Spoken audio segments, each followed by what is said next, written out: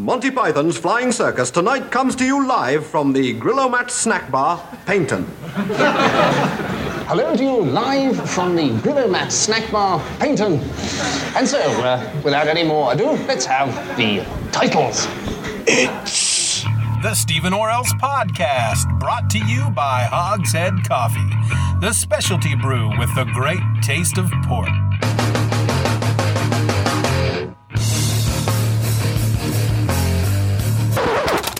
I apologise for that, but I think you'll find this a bit more interesting.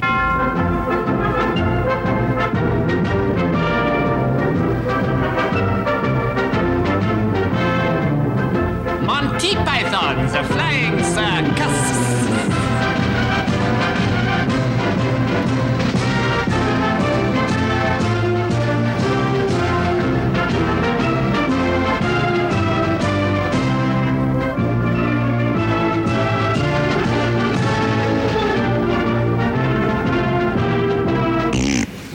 Those were the titles. And now for the first item this evening on the menu.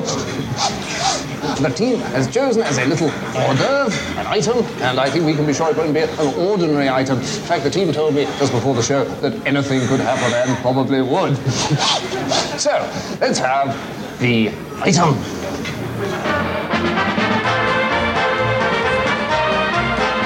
Welcome to another episode of the Stephen Orell's Podcast, the most important podcast in all of human history. I'm your host, Stephen, and in this episode, we're going to talk about Monty Python, and that's all we're going to talk about. It's going to be Monty Python all day, every day, except just in this episode. So really, it's all day, every day, only if you listen to the episode all day, every day.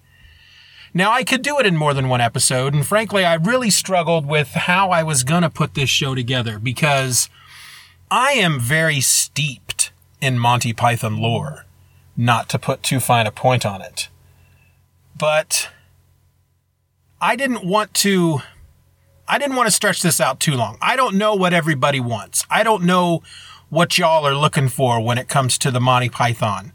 And if you listen to this episode and you decide, hey, I want more, then we can do more. I mean, at one point when I was making some notes for the episode, I decided I was going to write down some sketches from the show and from the album and from the movies to highlight. And there were just way too many of them. And I mean, I could literally do one episode per every show, or one episode per every episode of The Flying Circus. That's 45 episodes. I could do one episode for each movie. I could do one episode for each album. We're talking over 50 episodes if you really wanted to get into the weeds, but I don't think anybody wants to get into the weeds. So here's what we're going to do. I'm going to do this in 3 different segments. Segment 1 is going to be a brief history of Monty Python, and it's probably going to be the longer of the 3 segments. Segment number 2 is going to be my history with Monty Python. How did I discover Monty Python? How it affected me, that kind of stuff. And that, I don't know, that may be the longer of the 3 segments.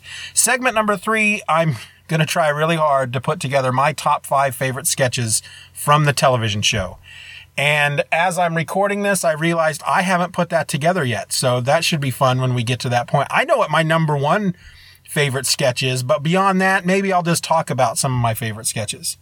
So after you listen to the episode, if you decide that you do want more, that this just was not enough, and you want me to be the one to tell you more, then let me know, and maybe we can do another episode.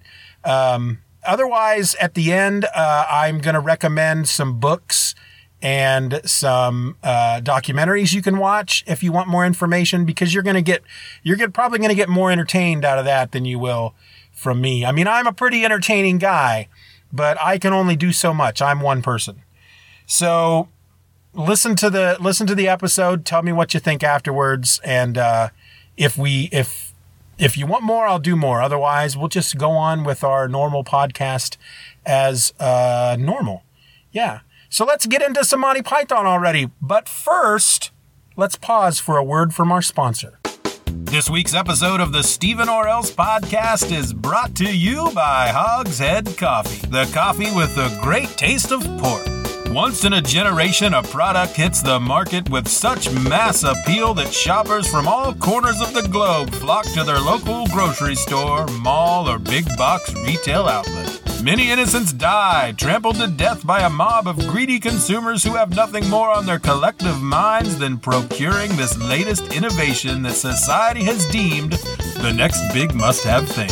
Such products include Cabbage Patch Dolls, Tickle Me Elmo, Pickle in a Sack, and now, Hogshead Coffee. Hogshead Coffee brings you a flavor that is both unique and robust. The good folks of Hogshead Coffee use only the richest of beans, grown special in the wilds of Madagascar. These wonderful little beans are then fed to a blue ribbon prize-winning hog from Kansas named Daisy. It's here in a specially designed lab and under the most rigorous quality-controlled conditions that Hogshead scientists spend hours a day picking the partially digested beans from Daisy's fecal matter before bringing them to you. It's this process that gives Hogshead Coffee that great taste of pork that you, the selective coffee drinker of great taste, have grown to love and demand. Hogshead Coffee, the only coffee with the unbridled taste of swine, from the makers of sheep's bladder ice cream. Monty Python is made up of 6 individuals. 5 of them are British, the 6th is American. So let's just run down the 6, shall we? We have John Cleese, he's the tall one. Michael Palin, he's the nice one. Terry Jones, he's the Welsh one. Eric Idle, he's the greedy one. Terry Gilliam, he's the American one. And Graham Chapman, who is unfortunately the dead one. So they all met in college, not in the same college. Eric, John, and Graham all attended Cambridge University. Eric started the year after Graham and John, but they all met there. Terry Jones and Michael Palin, they attended Oxford University. That's where they met. And they all, each of the 2 colleges had their own comedy troupe that they each wrote and performed for. And Terry Gilliam, of course, was living in America at the time. John Cleese, well, okay, so at one point, John Cleese and Graham Chapman, their show that they did for Cambridge, and I think it toured in America, and it was actually called the Cambridge Circus. And that's where Terry Gilliam met John Cleese. Terry Gilliam was editing, he was doing a magazine at the time for his college called Help. And they did these cartoons, comics that were basically photographs of people with word balloons. They would set it all up and set up all the scenes and take photographs of the you call them actors, I guess, in various poses to tell a story, and then they would add the word balloons and whatnot. And Terry Gilliam really liked the way John Cleese made faces. So he hired him and put him in a comic about a man who falls in love with his daughter's Barbie doll. So after college, the 3 guys from Cambridge and the 2 guys from Oxford all went to work for the BBC, writing and performing on various shows. Eventually, Terry Gilliam came to England, to London, and he was hooked up with Michael Palin and Terry Jones, and they did a show called Do Not Adjust Your Set, and I believe Eric Idle was on that show with him. It was a children's show, and it also featured the Bonzo Doodah Band, I think they were called. And that is almost the premise from where they got the idea for Python. So at some point, I guess, John Cleese, who was probably the most famous of them at that time, he had performed more on television than any of them. He is offered to do a show for the BBC, and he wants to do a show, and he wants to do it with Michael Palin. So that's basically how they all get together. John Cleese is offered a show. He wants to do a show with Michael Palin. They all come aboard. Apparently John and Graham really liked Do Not Adjust Your Set. And they went to the BBC and they had a meeting with whoever was in charge. And apparently it was a very, very odd meeting. They were asked various questions. Are you going to do, what's the show going to be about? We don't know. What's the title of the show? We don't know. Are you going to do everything in the studio? Will you do some stuff on film? Yeah, we'll probably do some stuff on film. We don't really know. Will there be songs? Probably not. I don't know. Maybe. We don't really know. Okay, well, we'll give you 13 episodes, but that's it.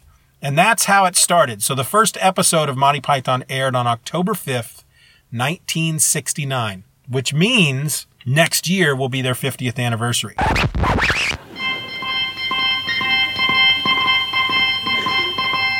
Tonight, the mouse problem. This week, the world around us examines the growing social phenomenon of mice and men. What is it that makes a man want to be a mouse? Well, it's not a question of wanting to be a mouse. It just sort of happens to you. All of a sudden, you realise, well, that's what you want to be.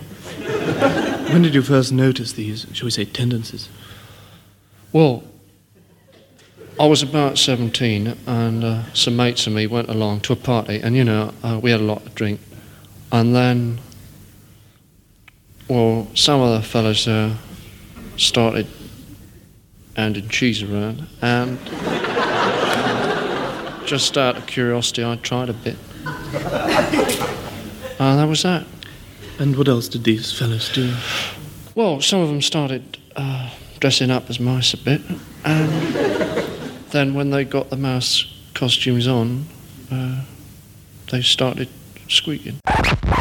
Their second series, they did a total of 4 series of what we would call seasons in America of the show, with a total of 45 episodes. So the first series was 13 episodes, and that aired in 1969. In 1970, the second series aired on September 15th, and that also contained 13 episodes. 1970 is also when they did their first live performance. They also became known as live performers. They did a number of different live performances. And the first show was a benefit show in London.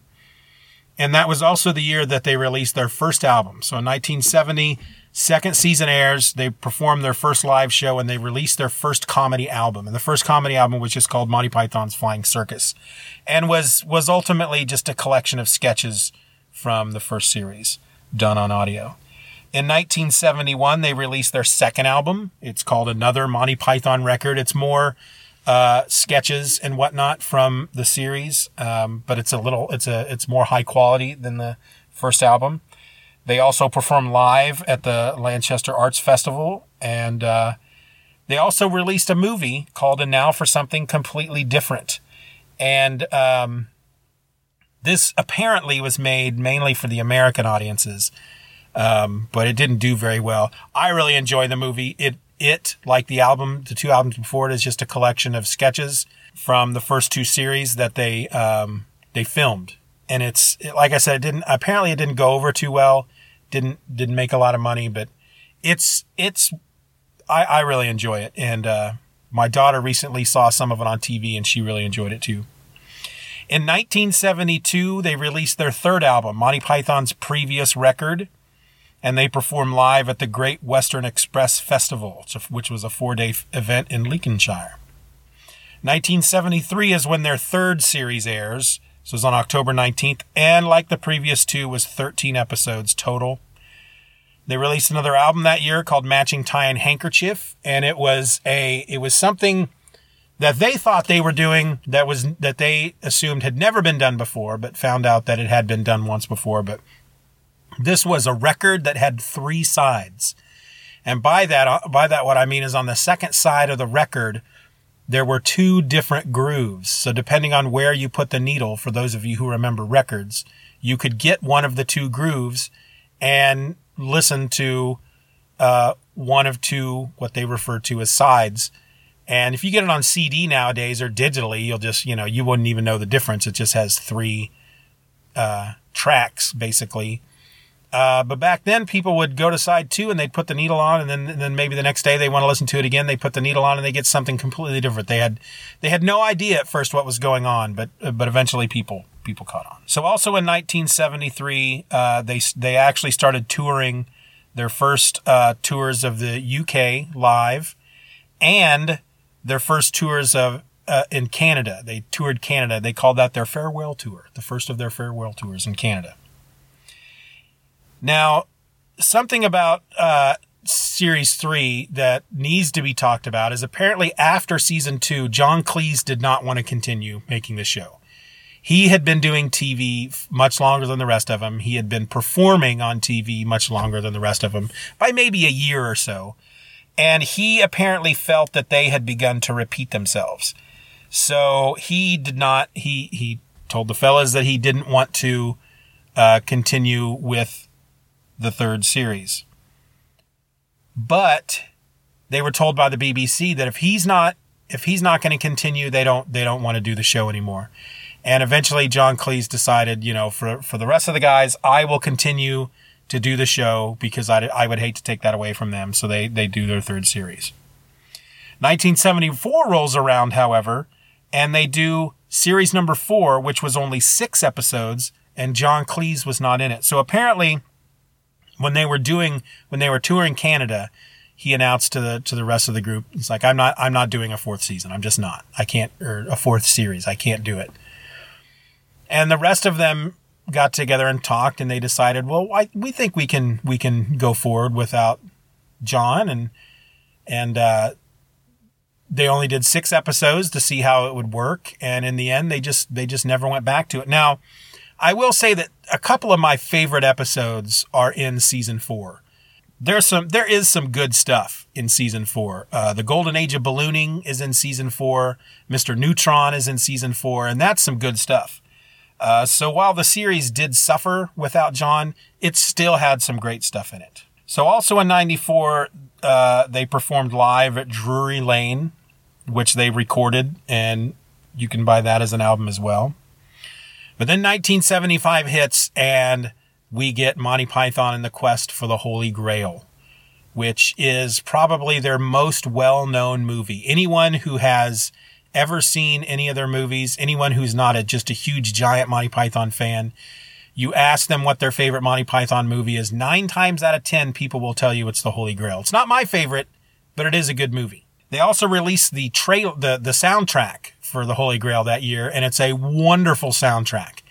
It is not, as one would surmise, soundtrack album is not just music from the movie. It's actually audio clips from sketches from the movie, but there's also a lot of new stuff that they recorded especially for the soundtrack album. And some of that stuff is just really, really funny. It's very hilarious. So if you don't have that, you should get it because it's well worth your purchase.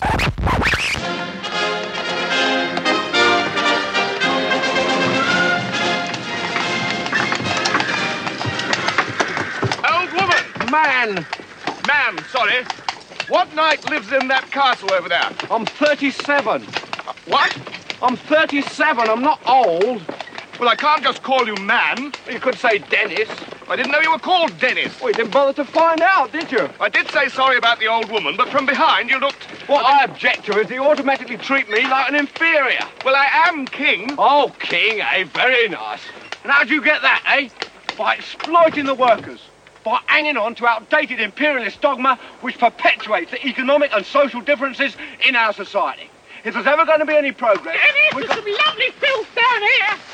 Oh, how'd you do? How do you do, good lady? I am Arthur, King of the Britons. Whose castle is that? King of the who? The Britons. Who are the Britons? Well, we all are. We are all Britons. And I am your king. I didn't know we had a king. I thought we were an autonomous collective. 1976, Monty Python performs live for the first time in America, in New York. And then there's not much going on with them until 1979 when we see the release of The Life of Brian. This is my favorite of their movies. And it tells the tale of Brian, who is born just down the road from Jesus. And when he becomes an adult, he is mistaken for the Messiah. It was banned in theaters. It was protested in America and in England, and it was a very controversial movie, but it is the best of theirs as far as I'm concerned. They also released a soundtrack for that as well, and it's got some new stuff in it, not as much as the Holy Grail. Basically, when they were putting these soundtracks out, they wanted to do audio clips from the movies. So ultimately, they're just doing audio sketches on the album. And so they needed stuff to link them together. For the Holy Grail soundtrack, they wrote new sketches and performed them to link the sketches from the movie together. In Life of Brian, it's more, I think it's just Eric Idle and Graham Chapman. And it's as if they are in the studio. Eric Idle is the engineer. Graham Chapman is the voice talent. And his job is to link the sketches together. But that's some pretty funny stuff.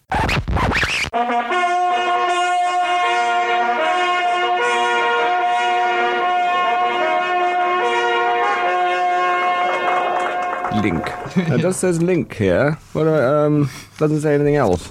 I'm sorry, yes. I'll deal with this, Nigel. Can you? Yes, he just wants to know what's going on. Link. Yes, this is just might be leak. No, it's link. We just wanted you to link all the bits together. You see, what we've got is a film. Yes, I see. And it doesn't make much sense.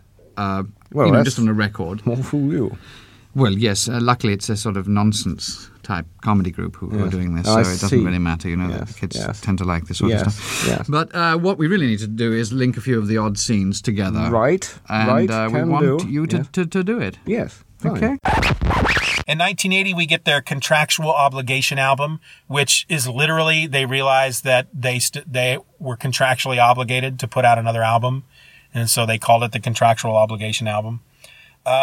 It's a pretty good album. It's mostly songs. It's got some good songs on it. You're going to hear some of those songs. Not all of them, and not in total. I'm not going to play the entire song in the podcast. And I'm actually quite nervous that I'll get in trouble for playing them. You've probably heard one already, but who knows? If not, I'll play one now.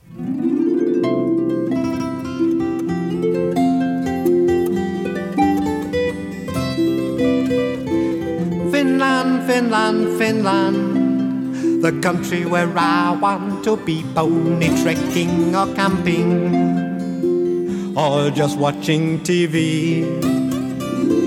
Finland, Finland, Finland, it's the country for me. You're so near to Russia, so far from Japan, quite a long way from Cairo, lots of miles from Vietnam.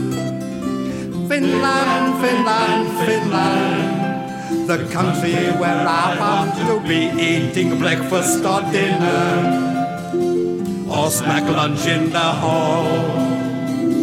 Finland, Finland, Finland, Finland has it all. You're so sadly neglected and often ignored. Okay, also in 1980, Monty Python performs live at the Hollywood Bowl. I think it was 4 or 5 nights, and many American celebrities showed up to watch them perform.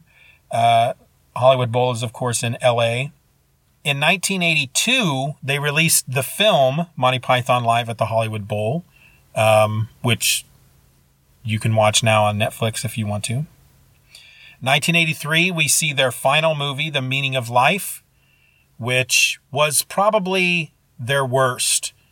Most people agree it's the worst of all of their films, and yet some of my favorite things come from that movie. There's a particular scene with Michael Palin as a military commander who is ordering his men to march up and down the square, and it is one of the funniest things that Monty Python has ever put out there. That, of course, also came with the soundtrack, which had even fewer new things on it than The Life of Brian, if any, now that I think about it. I'm trying to remember it's been a while since I've even listened to it, so I honestly can't remember exactly what is on that soundtrack, except for audio clips from the movie. 1989 sees the 20th anniversary of Monty Python. First episode aired in 1969. In 1989, we get the 20th anniversary. And they put together a thing called Parrot Sketch Not Included, 20 Years of Monty Python, which is semi-hosted by Steve Martin. I feel like it was on Showtime. It was on one of the Showtime or HBO, something like that. I feel like I watched it on that back then. But it's a collection of sketches. best of, basically, from them. And it includes 2 clips from 2 of their German episodes, which I actually didn't include in my timeline because I've only seen the German episodes twice. One of them is literally entirely in German. They did 2 episodes of the show for Germany. One of the episodes, they actually speak German in the entire episode, and there are captions to read. The other one, I think they speak English in that one with German captions, but it's been a while since I've seen them. But they put 2 clips from those shows in this 20th anniversary special, and it was billed as something that you have never seen before from Monty Python, unless you lived in Germany, I suppose. Also in 1989, we had tragedy. Graham Chapman passed away in 1989, literally the day before their 20th anniversary. So he died on October 4th, 1989, from cancer-related illness. And you can go in on YouTube and find clips of the eulogy that John Cleese gave at the funeral, and it's actually quite funny because they all knew that that's what Graham would want. And so with the Parrot Sketch Not Included special, that was their 20th anniversary special. That was basically the last time that all 6 of the original of the core members of Monty Python were together for a show. In 1998, we're going to skip forward to 1998 because nothing happened in the world at all between 89 and 98. The surviving 5 members of Monty Python got together at the Aspen Comedy Festival in Aspen, Colorado for a special called Live at Aspen. You can also see that on Netflix. And it's the 5 of them with a moderator who is a big name comedian, but I can't think of his name for some reason. But it's pretty funny. They actually have 6 chairs set out, if I remember correctly. I know they brought out an urn that was supposed to contain Graham's ashes. And at one point, one of them accidentally, and I'll use accidentally with air quotes, knocks it over. And then a butler basically comes out with a dustbuster and cleans up his ashes. 1999 sees something that I have never seen before called Python Night, 30 Years of Monty Python. I don't remember ever hearing of this until I looked up the timeline. 2002, they get back together for the Concert for George at the Royal Albert Hall in London. This was a tribute to George Harrison. George Harrison had died, and George Harrison was a huge Monty Python fan. He's actually the reason we got The Life of Brian, because The Life of Brian, the movie studio that was going to make it, they'd made the deal. They had gotten up to the point where they had actually started spending money. The Monty Python had started spending money to scout locations and hire extras and whatnot. And then somebody way up high in the movie studio read the script and said, "We're not doing this movie. This is blasphemy, sacrilegious." And so they pulled out of the contract, which of course they got sued for, and Monty Python won. But it didn't matter because they didn't have any money to make this movie. And in the end, George Harrison stepped up and said, "I'll pay for the movie." He didn't just have, it was like $4 or $5 million, 4 or 5 million pounds that he needed to make the movie. He didn't just have 4 or 5 million pounds laying around. Apparently he mortgaged the house and something else to get a bank loan. And the reason he did it was because he wanted to see the movie. And in doing so, created a film studio called Handmade Films, which has made other movies. So in 2009, we get a live performance called Not the Messiah. He's a very naughty boy, which I started to watch. I haven't watched it all. It does involve Life of Brian, but there seems to be more to it. And then in 2014, we got Monty Python Live Mostly, 1 down, 5 to go. This was at the O2 in London. It was live reunion with them performing live that they did primarily because they needed the money to pay for lawyer fees. Somebody apparently involved with the Holy Grail sued Monty Python over something he felt he deserved royalties from the Spamalot.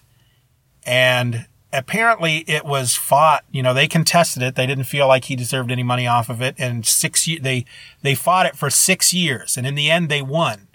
But they spent so much in legal fees that they had somebody come in and look at all their books. And the guy said, no, you guys are practically broke. You're not going to recover from this unless you do something to make money. And this guy actually suggested, if you performed live one night, got back together and performed live one night, you would sell enough tickets to pay to pay all these legal fees.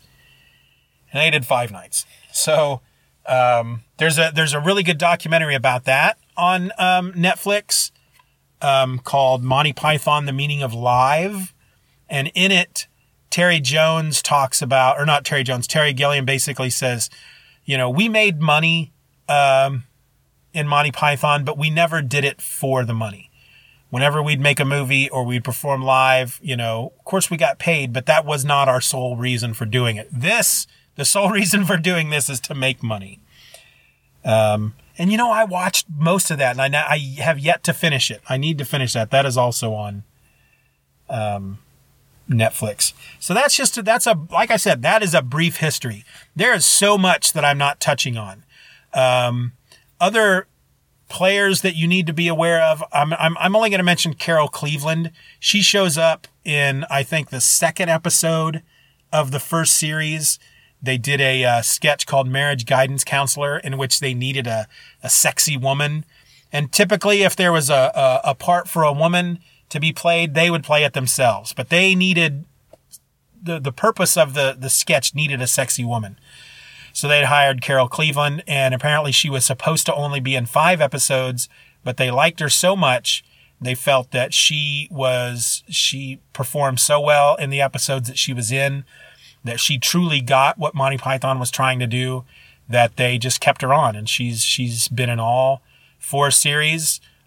She performed with them. She went with them when they performed live.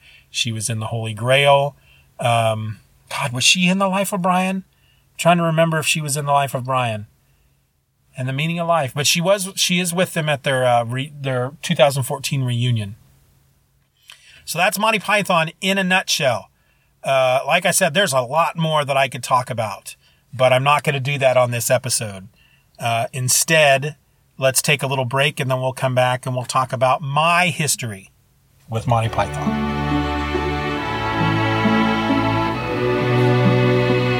Right, darling, you'll be home about 8:30. No, not going to bite. Beethoven's gone, but his music lives on, and Mozart don't go shopping no more. You'll never meet Liszt or Brahms again, and Elgar doesn't answer the door. Schubert and Chopin used to chuckle and laugh whilst composing a long symphony. But 150 years later, there's very little of them left to see. They're decomposing composers, there's nothing much anyone can do. You can still hear Beethoven, but Beethoven cannot hear you.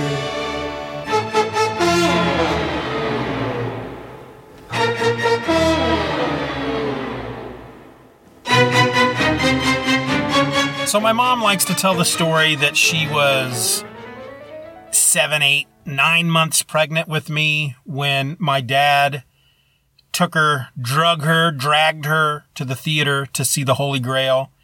And she didn't enjoy it at all because she was uncomfortable. And the last place she wanted to be that far along was sitting in a movie theater seat. And for a long time, I believed that story. Not that she was lying, but when I started reading a lot of the books about Monty Python and watching the documentaries and stuff, Holy Grail was not released until 75, and I was born in 72.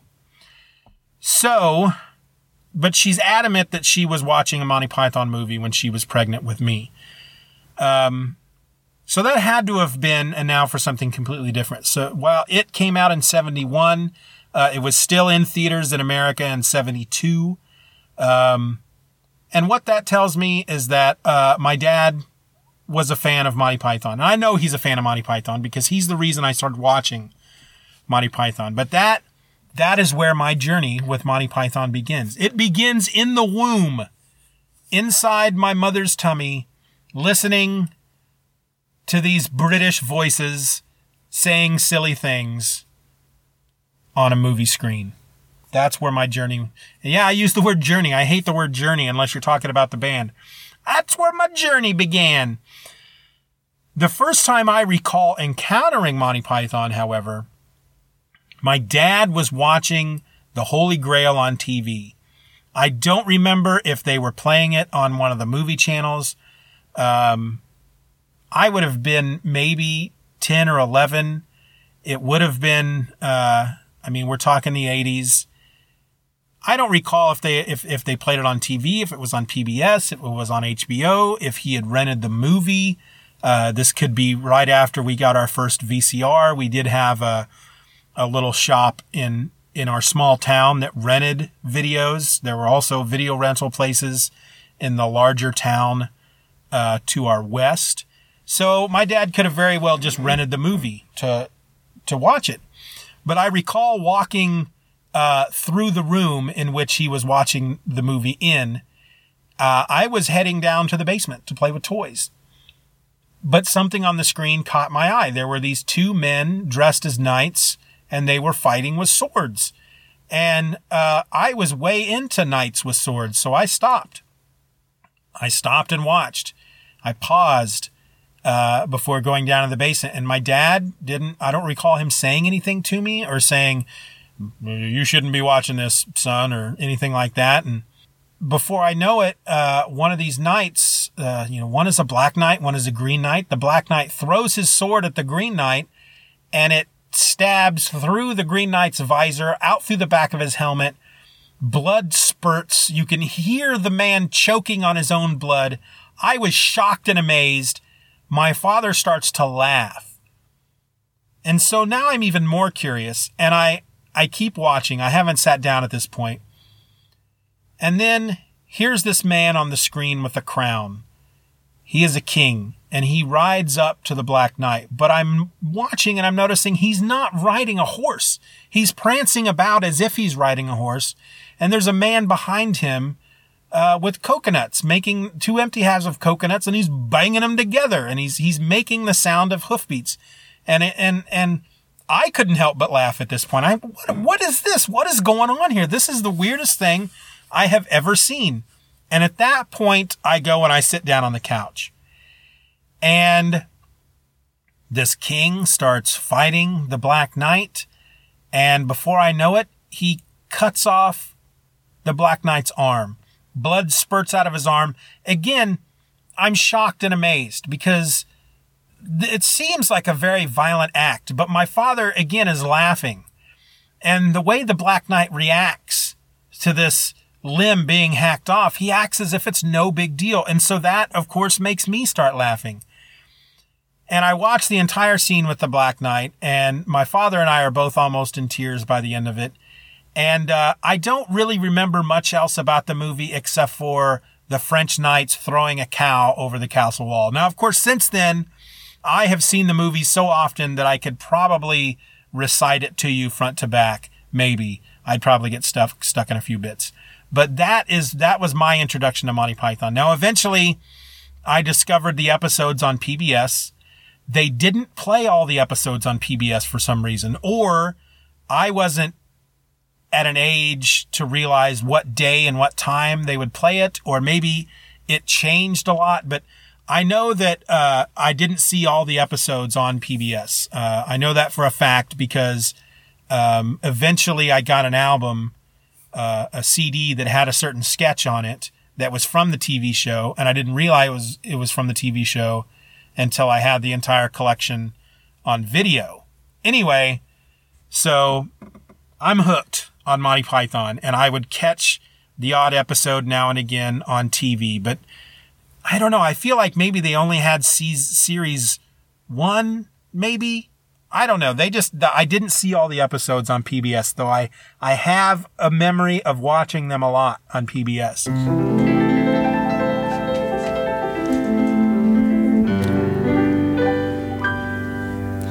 Half a bee, philosophically, must ipso facto half not be.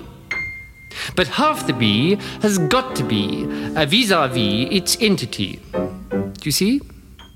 But can a bee be said to be or not to be an entire bee when half the bee is not a bee due to some ancient injury? Singing. A la-dee-dee, a 1, 2, 3, Eric the half a bee. A, B, C, D, E, F, G. We cut to my senior year of high school. I still really enjoy Monty Python. I've probably seen The Holy Grail by that point a couple times. I'm sure I've seen And Now for Something Completely Different.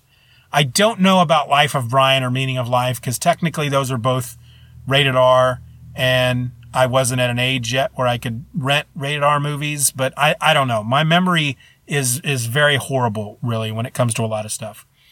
But at my senior year of high school, a friend talks me into joining forensics. If you're not sure what forensics is, it's like a dramatic sports competition. You have people who do poetry, spoken word, duet acting, improvised acting, and you have all these folks from one school. They go to tournaments and compete at other schools, and they do their little poetry readings or their little 5-minute two-person dramas and whatnot, and then they're judged, and people win gold medals and whatnot. I wasn't really interested. I'd never really done any acting. But the way he convinced me was we could do a scene from The Holy Grail. And I said, I'm in there, man. Let's do this. And it may have been actually my junior year, now that I think about it. My memory is terrible. But you had a certain time limit that you had to meet. For duet acting, you did a scene that it couldn't be over a certain amount of time, but it had to be, there was a minimum and a maximum, and you had to fall somewhere in between. And our idea, the first thing we had thought of was we were going to do the Black Knight scene. But that by itself was not long enough.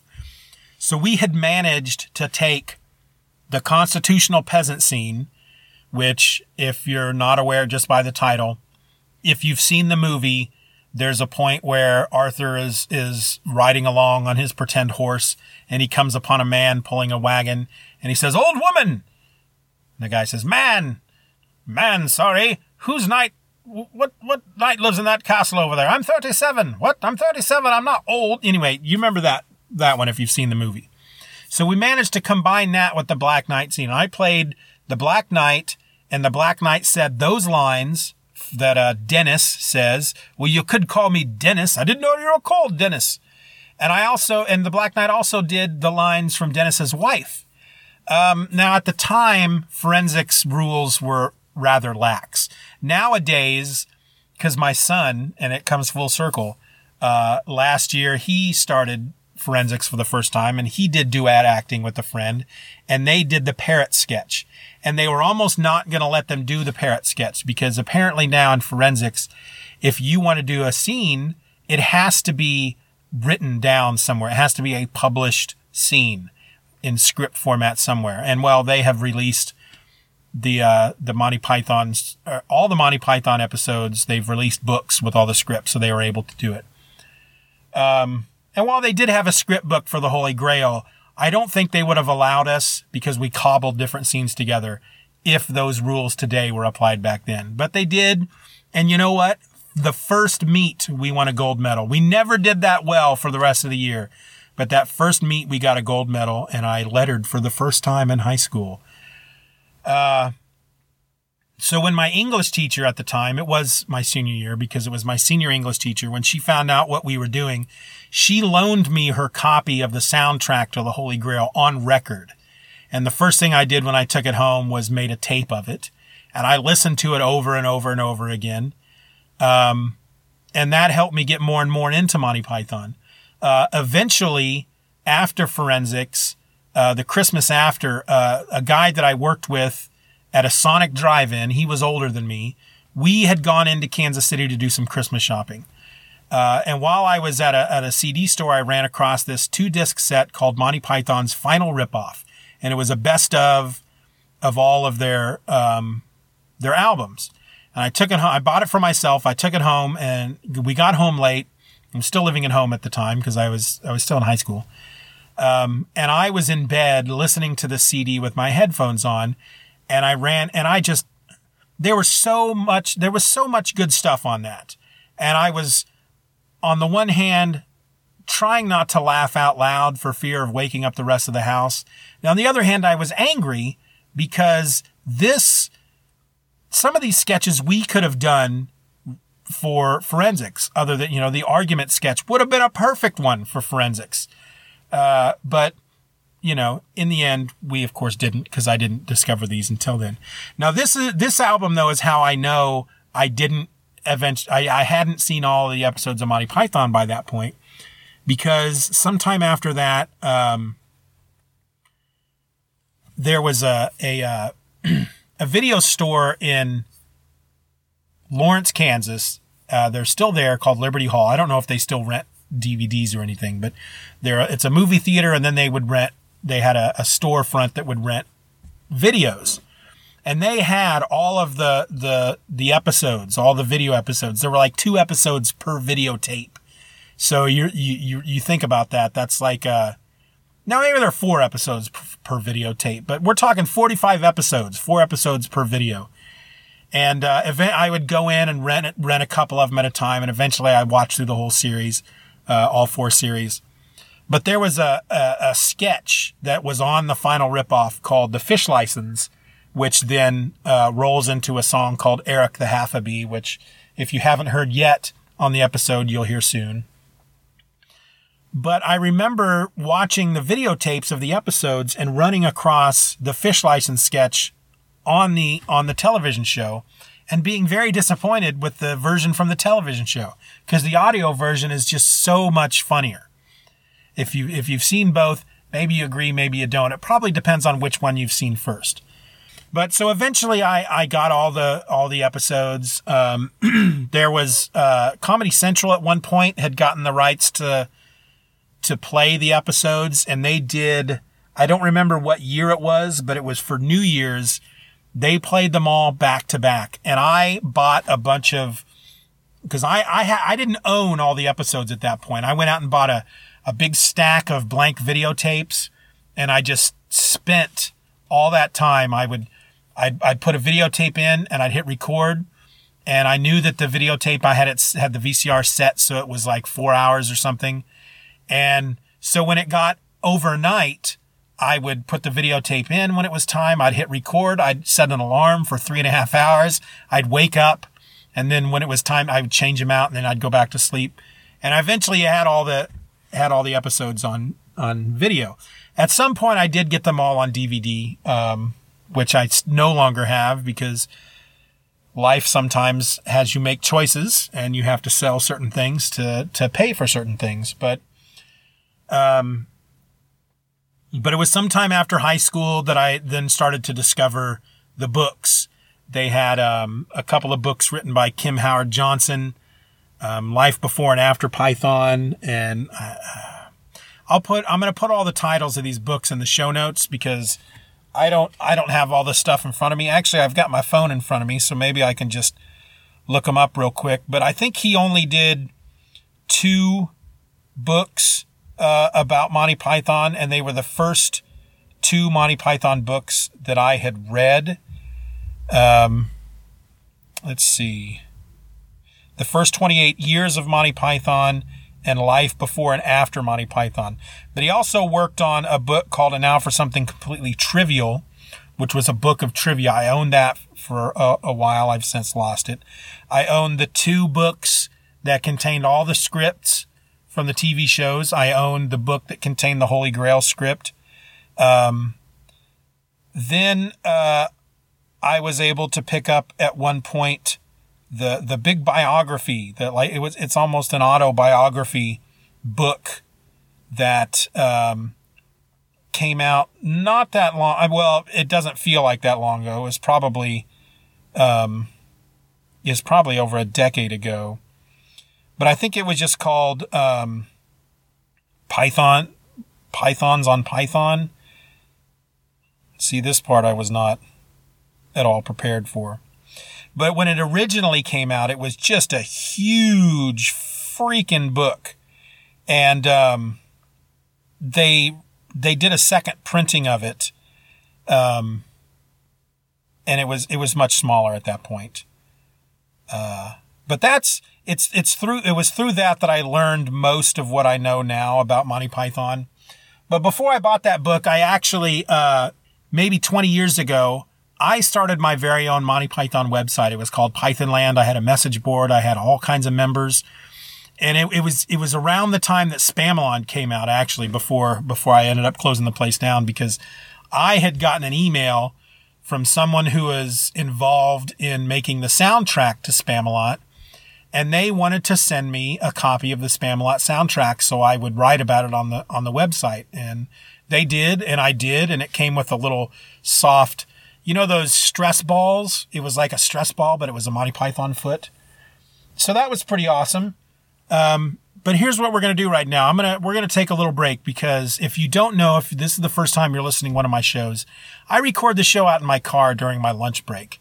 And while it's only about 60 degrees out right now, sitting inside a car without the air conditioning on tends to get a little warm in 60-degree weather. So we're going to take a little break. I'm going to cool down, and then we'll come back and I will finish this segment of my history with Monty Python. Manuel Camp was a real pissant who was very rarely stable. I digger was a boozy beggar who could think you under the table. David Hume could out-consume Wilhelm Friedrich Hegel, and Wittgenstein was a beery swine who was just a schloss to Schlegel. There's nothing Nietzsche couldn't teach about the raising of the wrist. Socrates himself was permanently pissed. John Stuart Mill, of his own free will, on half-one shanty was particularly ill. Later, they say, could sing it away, half a grade of whiskey every day. Okay, so 2 pieces of information I had gathered from reading all these Monty Python books. 2 pieces of information that did have an effect on my life for a number of years was the date in which the first episode of Monty Python aired, October 5th, 1969. And the date on which Graham Chapman died, October 4th, 1989. And when I first, both of these pieces of information were in the same book. And when I first ran across this information, this was probably 20 years ago. And it was around the time I was single. I would be meeting my future wife soon, but I know that it was close to the month of October, because once I had read that, I thought, okay, well, I need to do something each year to commemorate both of these dates. October 4th to honor the memory of Graham Chapman, and October 5th to celebrate Monty Python entering our world. And so I asked for those 2 days off of work. They were both work days at the time. And then I spent those 2 days that year, I spent both days doing nothing but watching Monty Python. I had all the episodes at that point. I owned all the movies. I had a documentary. I had enough Monty Python that I wouldn't be able to watch all of it in those 2 days if I wanted to sleep. And if I wasn't at home watching Monty Python, if I had to run to the store to get something to eat, if I had to run to McDonald's or something, I had all the albums to listen to in my car. So I was doing nothing but watching or listening to Monty Python for those 2 days. And I did that for a few years. Every year I would take those 2 days off of work, and that's all I would do. I think the year that I stopped that was the first October after my first child was born. Because I had taken too much time off that year, just around Simon being born. And I haven't done it since. And I should get back to it at some point, because I would go the whole year without watching or listening to any Monty Python. and then just binge it all for those 2 days. And it was a really good personal celebration to honor Grandma Chapman and to celebrate Monty Python. I had a Pythonland site, about Monty Python going. I was super giant uber Monty Python nerd at the time. So to continue forward then with my life with Monty Python, following the birth of my first child, not a lot of Monty Python in my life. Karen gets pregnant with child number 2. We know it's going to be a girl. And the idea of naming her Palin comes up. In the end, we didn't name her Palin after Michael Palin. We named her after somebody in the family. But then Karen gets pregnant for a third time. And I should say that when we were debating naming the second child, whose name is Rana, when we were debating naming her Palin, one of the reasons why we actually kind of threw it out rather quickly, Karen and I were watching one of Michael Palin's travel programs together, and I don't remember where he was, but there was a live show being performed at whatever country he was in, and he was invited up to the stage, and they whoever it was that announced him had never heard of him and was just reading his name off of a card, and he pronounced his name as Michael Palin. So one of our concerns was we named this child Palin every first day of school, and the teacher is reading off roll and getting used to all her students' names. She's going to refer to Palin as Palin. So we skipped on the name, but then Karen gets pregnant with the third child, and it's like we didn't even give it any thought. She's going to be named Palin. That's just the way it's going to be. We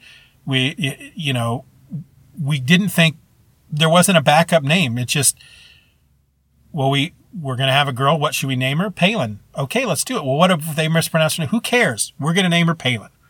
And of course, that's what her name is. And then not long after she's born, Sarah Palin comes into the public eye. I don't talk politics on this show, but I'm not a Sarah Palin fan.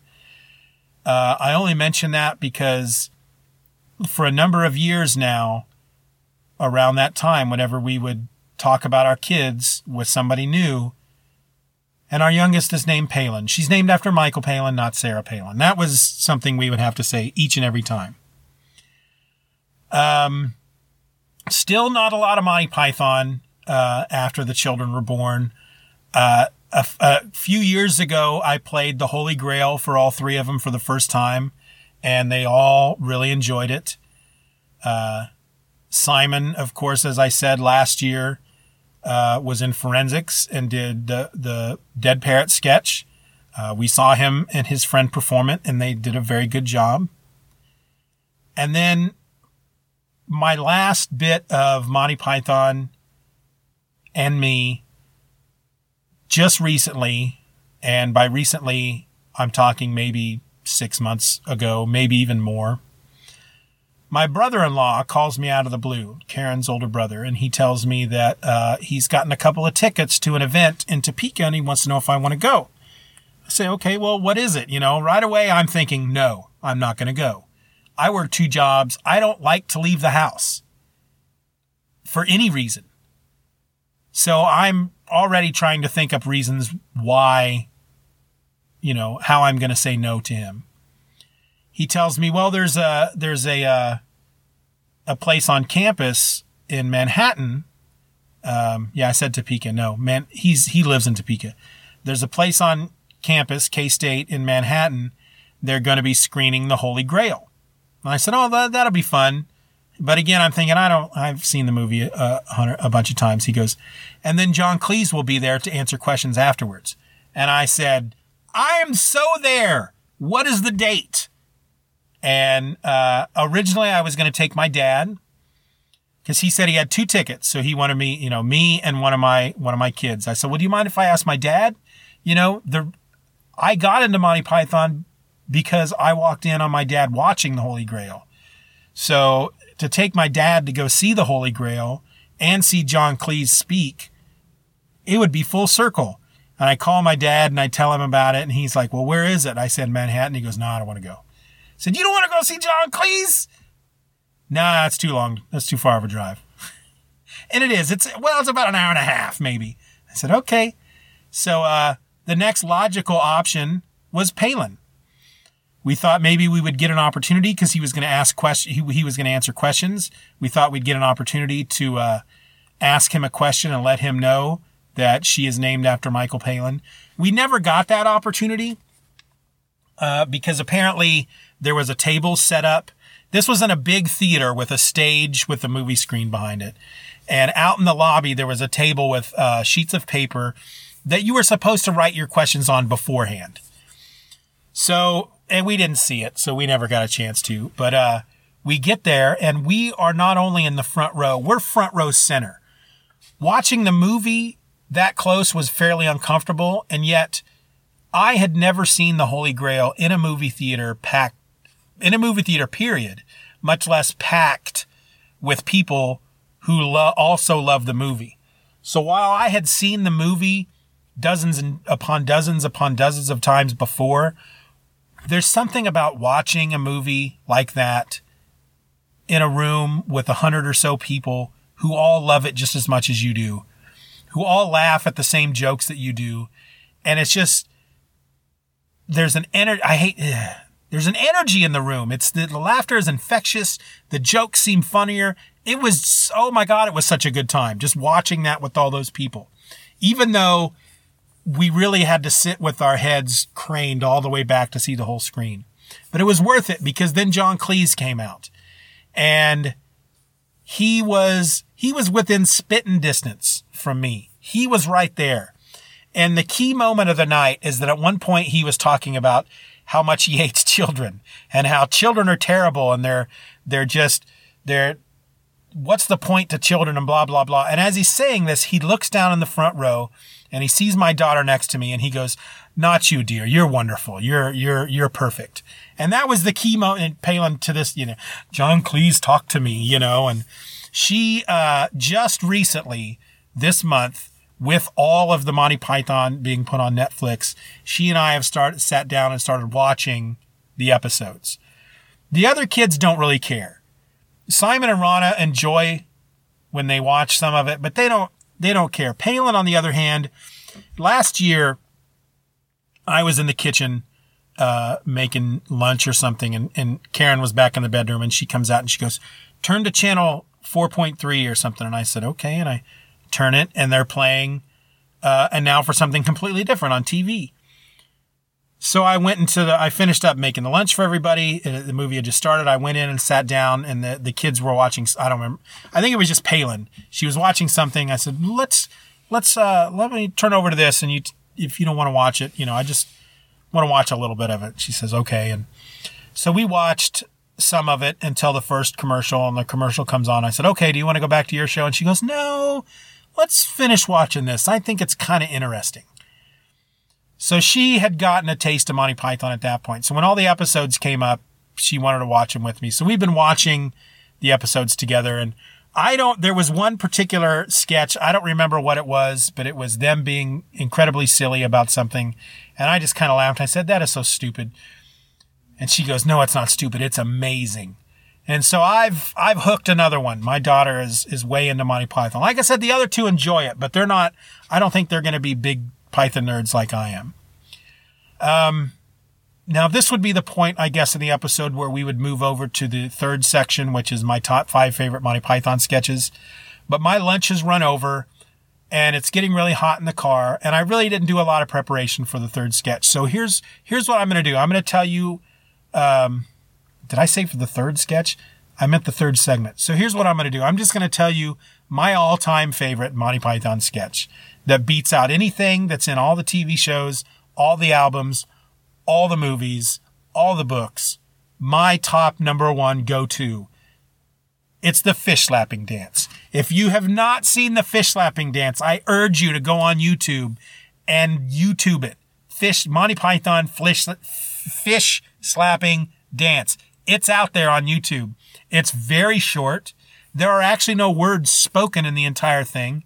It's Michael Palin and John Cleese dressed up like British explorers in khaki shorts and khaki shirts with their pith helmets on, and they're standing on a dock of some sort next to a body of water. And Michael Palin is slapping John Cleese in the face with tiny fish. And I'm not going to tell you how it ends, but it's just, like I said, it's not very long at all. It might be 30 seconds, but it is the silliest thing that has ever been put to film. And it's one of the reasons I adore it so much, is the thought of them getting out there, putting on the costumes, getting the fish, getting a film crew, and spending the time just to put that on film. If you've seen it, you understand what I mean. If you haven't seen it, go watch it. Because I may even have it in the show notes on the website, because it is probably the single greatest moment of comedy in all of human history. And that's my Monty Python episode. So I want to thank you all for taking the time to visit my little corner of the web and giving this episode a really good listen. What'd you think? Do you want me to do more Monty Python? Was that just a little too much for you? Let me know. Tell me if you want me to do more. Tell me if you never want me to talk about Monty Python again. There's a really easy way you can do that. You can shoot me an email over at stevenorelse@gmail.com, or you can just leave a comment over the site at stevenorelse.com. The intro and outro for this episode is Expendable by Trinity X. Find it and other music from the band at atomiczombierecords.bandcamp.com. The music that played under the sponsorship ad is Plu Parenthetical Polka by George Harab. Check him out at georgeharab.com. And so, I bid you adieu. I urge you all to go out and spend some quality time with Monty Python. If it's not your thing, then don't worry about it. If it's kind of your thing, make it more your thing this month. And we'll get together again next month, or next year at this time in October, and we'll celebrate Monty Python all over again. But until then, and until next week, I'm Steven, you're you, and this was my podcast. Later.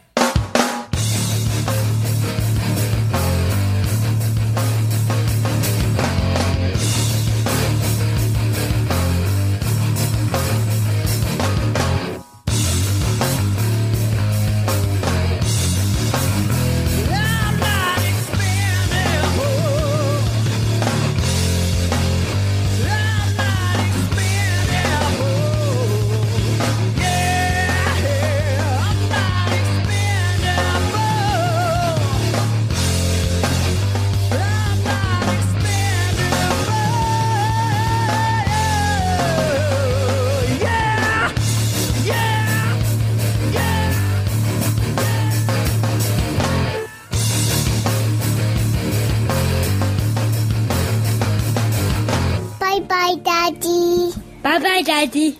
Good job.